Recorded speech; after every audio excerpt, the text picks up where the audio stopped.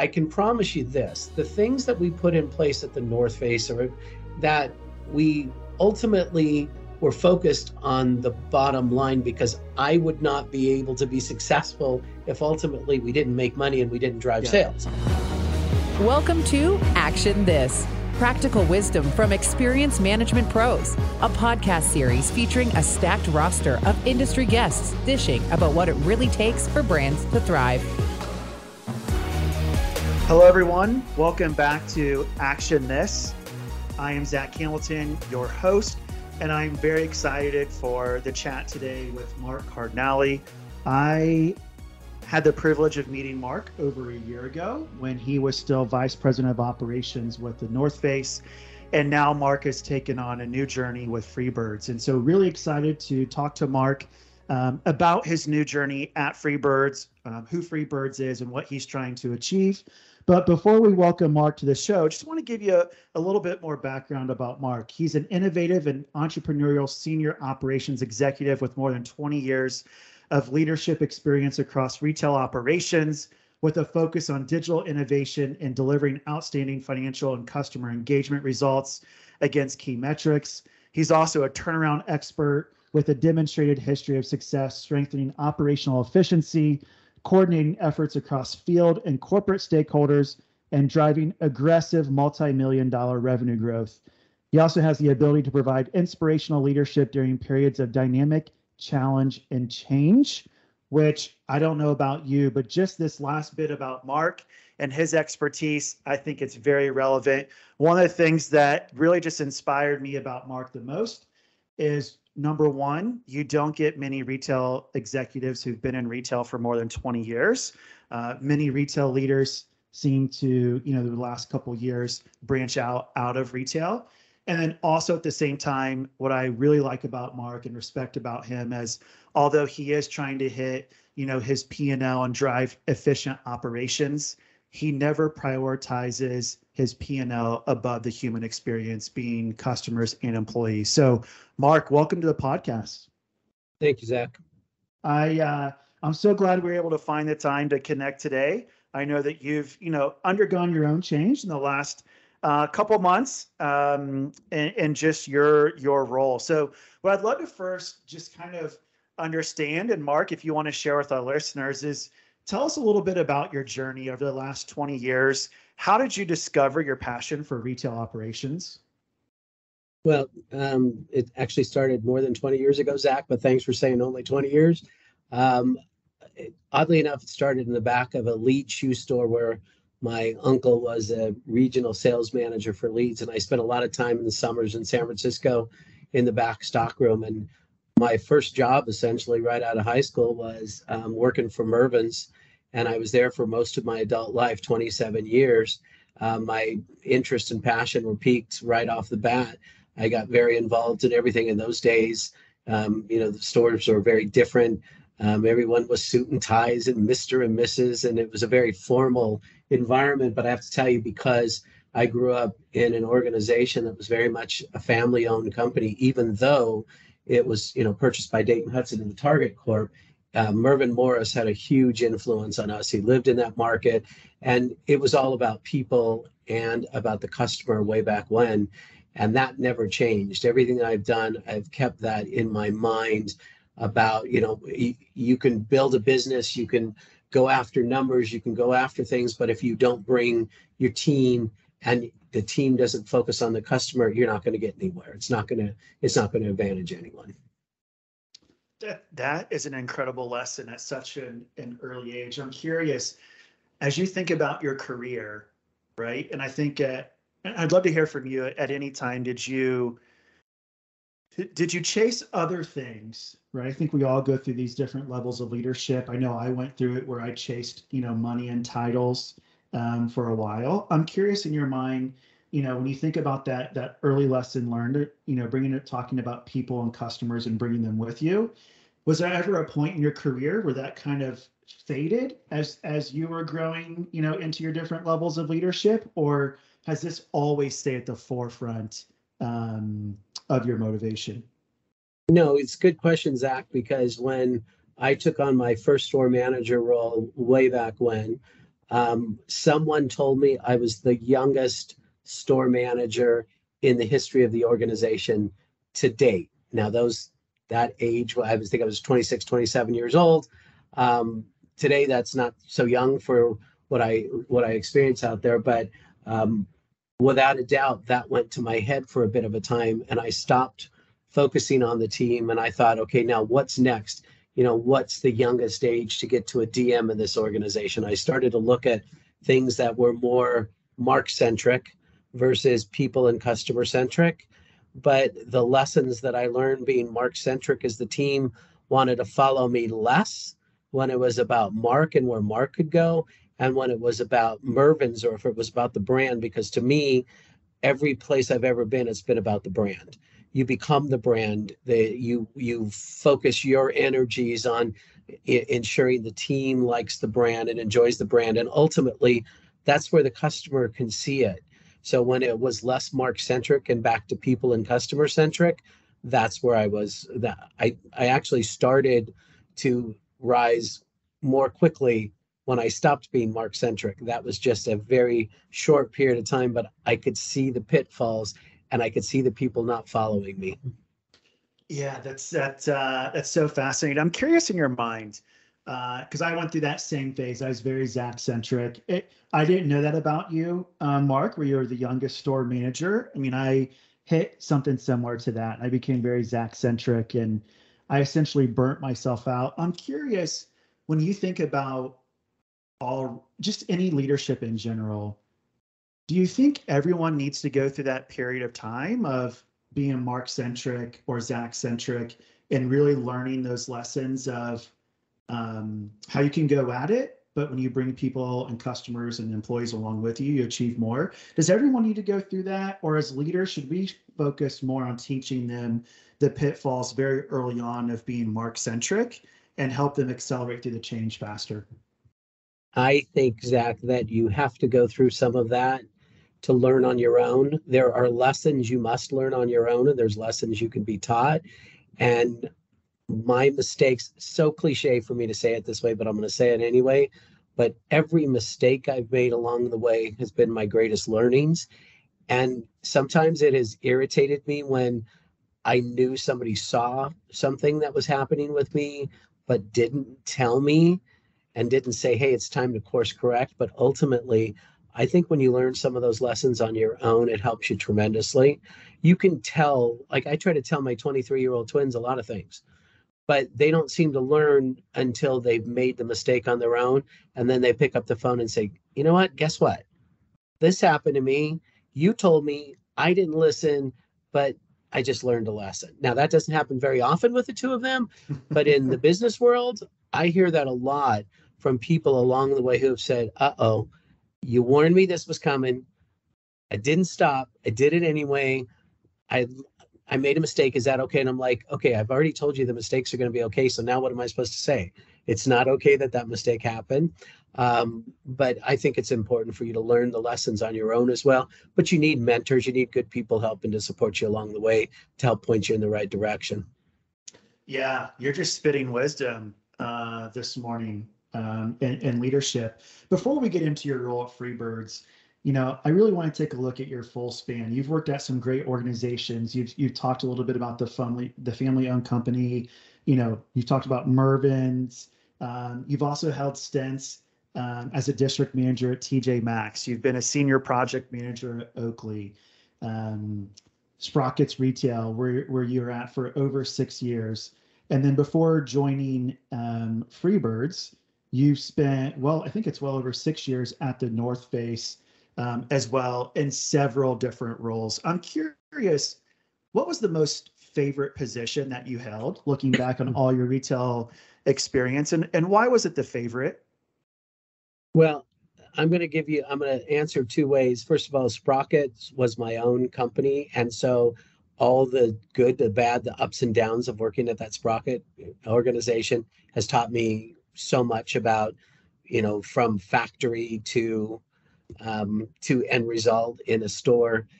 So I have to give that little plug for that. But really, my time at Mervyn's was probably the most important in my career because of all the different lessons learned, but most importantly, the development of people that took place is so important, because when I see them today, and I still follow most of them, whether it's LinkedIn, WhatsApp, because some of them live in different parts of the world, excuse me, different parts of the world, I get very excited when I see somebody that I was working on their career, their development, and where they are today, because I saw something. There's a lot of times when you see raw talent in somebody and you end up having to fight bosses and others because they don't see it, they don't fit the mold. I'm not one of those people who likes everybody who fits the mold. I believe that people, if they believe in a brand, they believe in what they're going after, even if they're not the right person at that moment, they have something that they can offer. And I love that piece of it. So that's why Mervyn's was so important to me, because I grew and was part of growing with so many different people. And I love the success of the people that are out there today. And I know that it's not just the success for them. I know it's the success for the people around. And I've been very impressed as I've kept up with people that they have brought so many people along as well. Yeah, that Mark, when every time we have a conversation, Simon Sinek always pops up into my head, because Simon is, he's always talking about, hey, when you look back at your legacy, it's not about the money that you've made or the titles that you've held, but it's about the number of leaders that you've created, because how you've impacted them and you've developed them. And every time you and I have a conversation, from that first beer that we had in Denver to just recently having dinner a couple of weeks ago, you've always talked about your team and your people and how you admire them from a distance. And so I love that about you as a leader. And I'm curious, one last question before we get into Freebirds about that is, what's one piece of advice you would have for any aspiring retail ops leader to really put people over profits? Yeah. If you focus on the people, the profit, the sales, the good customer experience, everything follows.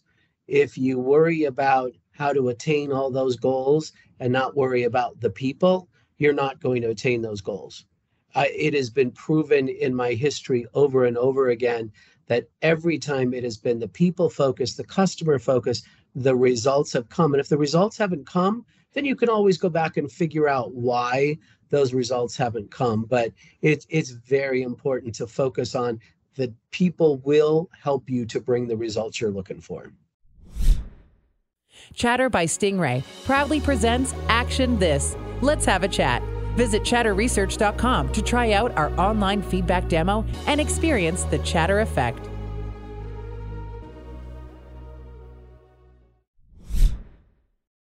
So let's talk a little bit about Freebirds. Tell our listeners, who's Freebirds? What's your guys' mission? And what's the motivation for you leaving a brand like the North Face and going and joining an organization like Freebirds?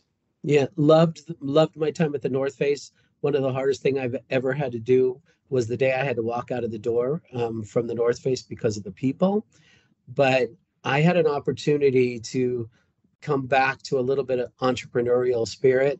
This is a very small team of people here. I mean, I was in a 10-story building a month ago with 600-700 people. Right now I'm in a building where sometimes I could just go and check to see what's going on in the warehouse, look at where the supplies are kept. There's so few people. I'm just building my team. But once again, it is about the brand. So when I met Mike Murphy, the founder of Freebird, he had that entrepreneurial spirit. He has that ability to talk through people. And what I loved is most of the people that have been around him, surrounding him, have been here 9, 10, and 11 years since the start. Wow. That's not a usual thing. So I've gone from, I knew absolutely everything after 7 years, or I knew where to find the answer, to I don't know anything. We had an issue with a POS on Saturday. And usually I would either have the answer or call the person that had the answer. I was baffled for about 20 minutes. And my wife was laughing at me. She said, "This is exciting to you that you don't know something?" I'm like, "Yes, it's pretty cool because now I'm going to learn." I called 2 or 3 people. We were able to fix the problem, but it's a good quality boot that's made here, for men's and women. It is about the people, though. It is about the brand. They take a lot of pride. This group takes a lot of pride. It is a very hardworking group of people. Currently only has 6 stores. Hopefully, if all goes well next week, we're going to open our 7th and 8th store. We have 16 stores on the books here this year. Because of some supply chain, construction issues, some things like that, we are slower than we anticipated or would like to be. But I love that the team loves the brand. They love the people. And people, obviously, you don't stay forever in a place like this. You won't stay forever working these kind of hours and what these people are doing unless they absolutely love the people they're with and the brand itself. Wow. First of all, I mean, congratulations to the entire just Freebird organization, because I agree with you. You know, when you think about the type of leadership and to have just that unique culture of, hey, we're all here together, focused on the same mission, and we're in it. And so you get that tenure, especially now with the macroeconomic pressures, right? I'm sure some of them could have gone and chased money along the way over the last 9 to 10 years, and they've chosen to stay, marching towards the mission. But also, you think about this recession that no one wants to call it a recession, but it's defined as a recession. As retailers are looking at how do we scale back, Freebirds is accelerating. You're opening stores, and so I think to do it in these headwinds is just a testament, Mark, to one, that culture, to the leadership, to the processes that you have in place. So big congratulations on that. I'm curious, in your mind, as you think about this, how important is the voice of customer in retail operations, especially as Freebirds continues to push on the gas? Huge. The customer experience, how the customer feels about the environment in the store is what matters most. I have had the pleasure of spending a lot of time in the 3 stores we have here in the Denver market. And first of all, the customer does come first to the team here. So it is very important, very valuable. And what I love is we're not just looking for a number. We're looking for what the number means, what's behind that number. And Zach, you and I have discussed before, it's really nice to say, okay, the NPS score or P&L or what have you, that these numbers, because it's tangible, you can touch those, you can feel those, but the experience and what the customer has to say, the reviews, the conversations matter. We currently are building all of our processes, as you can imagine. If we're 6 to 16, it's a foundational. We're building absolutely every process. The process we're building is related to everything we've heard from the customer, not just in the short time I've been here, but I'm talking to the DMs, talking to the store managers, talking to the team, looking at reviews, spent a lot of time looking at reviews and experiences. I've spent time talking to the customer service team. I've spent more time talking to the customer service team here and less time looking at numbers. Like, I don't care how many calls they're getting. In the past, I might have said, okay, you think there's 50 calls, there's what have you. But Jamie, tell me all the additional details. What's behind it? What's the customer saying? Does the customer like the music? Is the music too loud? Does the customer like where they're sitting? How is the process working in the store? And the customer is giving us essentially the tools to write the policies, procedures, and SOPs to drive business. And the other thing that I'm telling the team is all of this is going to, this isn't going to be a printed handbook, although you can print this handbook. That's not what this is about. This is going to be a living, breathing document, because if 6 months from now, after we have 16 stores, the customer outside of the markets we're in may be telling us something very different about the experience we're in. We open in Charleston, hopefully next weekend. That customer may feel very different than the store in San Antonio that opens a week later. So we're going to learn. It'll be a living, breathing document, and we will evolve with it.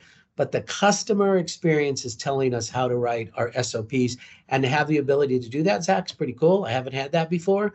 We've had a lot of policies, procedures, processes in place, and we've just fine-tuned them. Here, there's a bunch of stuff that's written down that's going to become a living, breathing customer experience document. Music to my ears, Mark. There's two things that I want to jump off. The first one is let's stay on kind of this notion, right? When you think about essentially what you're saying is we are going through this design thinking process of all of our operational procedures, but it's not us writing them, in the ivory tower or the ivory warehouse at Freebirds. We are actually listening to our customers. We're listening, we're talking to our contact center operators to really understand what's the customer telling us. We're reading reviews. How do you achieve customer and employee-led design thinking versus allowing operations to truly set in and building policies and procedures to ultimately deliver a P&L? It is complicated. And the reason it's complicated, of course, is because there is a bottom line regardless how you look at it. And especially in a small organization where, everyone knows every sale, every day, everything that's going on, how much cash, all those things, it's so narrow here that everything that goes on. And the first thing you want to do when there's a problem is put an operational process behind the problem. If you think about when I said Saturday we had an issue, we're going to put an operational process, but we're putting an operational process behind how the customer's experience. We're not worried that this process broke down on Saturday and we couldn't do this. We're worried about what effect was on the customer. Ultimately, the customer was able to transact. So ultimately, we were able to help that customer. But in reality, that 7, 8, 10 minutes that we weren't able to do that hurt the customer experience. So we want to say, first and foremost, what could we have done to satisfy that customer more quickly? And then what process can go behind that to make that happen that way? And instead, in my past, a lot of what I've done first, and then you course correct, is what's the process that needs to go behind the problem, and then you figure out how that affected the customer. In the cases now, we're saying what could we have done differently to satisfy that customer, and then what process do we have to put behind that? So it's just putting the customer and the team and the time. A lot of this is about time. It takes a lot of time when you're going to spend a good deal of money on a pair of boots. It takes a lot of time for that transaction. So if you already sat there, tried on a bunch of shoes, a bunch of boots, and it's 15, 16, 17 minutes, you might be having a glass of wine, enjoying yourself, but at the same time, you've taken time out of your day. To add 7 to 10 minutes at the end of that is not what you're looking for after you've had that great experience. So it's really just making sure that the process fulfills the need on what you could have done to satisfy that customer more quickly. Yeah. What's interesting, Mark, is most of our listeners are either customer experience leaders or practitioners, operational leaders, and marketing leaders. And I know some of them might be sitting back and thinking, hey, you know what, Mark, everything you're saying is ideal, right? And you have the luxury of doing it at a smaller organization. However, I have multi-billion-dollar brand with, hundreds of retail brick and mortar locations, tens of thousands of employees. This will never work in our brand. And so I'm just curious, in your mind, you've been at some of the biggest brands, and now again you're reigniting your entrepreneurial spirit at Freebirds. And I love how Freebirds is really experience led. But just in your past, how would you help the folks listening right now start with this customer-centric design thinking for revamping our operational processes? Because you and I both have been retail operators. You're still there. I know that I was saddled with 20-year-old operational processes that just didn't fit, human behavior. How do you start? Where do you start? I understand the question that would be in people's heads, because I just left a 109 store chain that had a lot of policies, procedures, processes in place. But you can still start by understanding what the end result is. So if I think back recently at the North Face, we had put together a whole new store opening process. And if I think back to if I could have tweaked some things in that process, I would have tweaked them to take a look more at the people and at the customer end of this for day one of opening, day two, you can still do that. You can still put all the process and policies in place, but you are doing it from a customer-centric mindset, and you can do that regardless. If I think back to my Mervyn's days, and I know that was a long time ago, people will say the world is different, all that good stuff. But we had 300 stores. We were part of the very large Target corporation that had lots of rules, regulations, but ultimately we always sided on the side of the customer. We always had that in our mind. It was the team, it was the customer. So you can still start there. You've got to prove the bottom line regardless. But I can promise you this, the things that we put in place at the North Face or at Mervyn's or Sprockets, all the things that we put in place that we ultimately were focused on the bottom line, because Zach, I can't fool you to think that Mark only thinks about the people and the team because I would not be able to be successful if ultimately we didn't make money and we didn't drive sales. But it's where you place your mindset as you're making the processes. And I know what I did multiple times is I knee-jerk reacted to things as opposed to taking a breath, stopping and saying, okay, this is an issue. It must be resolved. It must be resolved quickly. Now, here are ways of resolving it, and then taking the right partners in place. One of the biggest learnings for my time at the North Face is we spent a lot of time between e-com, omni, and retail, because during COVID times, everything was about stores becoming fulfillment centers. It was the partnerships that I took, the questions that I asked with the people that mattered. So it's really taking a step back. I'm not saying don't resolve problems quickly and don't go after the bottom line, but resolve the problems smartly, understanding what the end results, and without a doubt, taking the right partners. Yeah. Mark, do you think, as I'm listening to, your strategic approach, the one thing that keeps popping up in my head is, I think the challenge that we have as experienced professionals today is, how do we truly connect the dots between here's what our customers and employees are telling us, and here's what it means to the bottom line, in order for operators to really, buy into it, right? And really put their full support behind it. Because I think for you and I both know, in order to change behavior of people over profits, there's other things systematically that have to change, right? In the way that brands comp their leaders and those types of things, right? Behaviorally, our operators act, P&L first, because essentially that's where we're bonused, right? So there's some systematic things, but do you think it's this skill set of connecting the dots between feedback, voice of customer, voice of employee, and operations is one of the key skills that's just missing in practitioners today?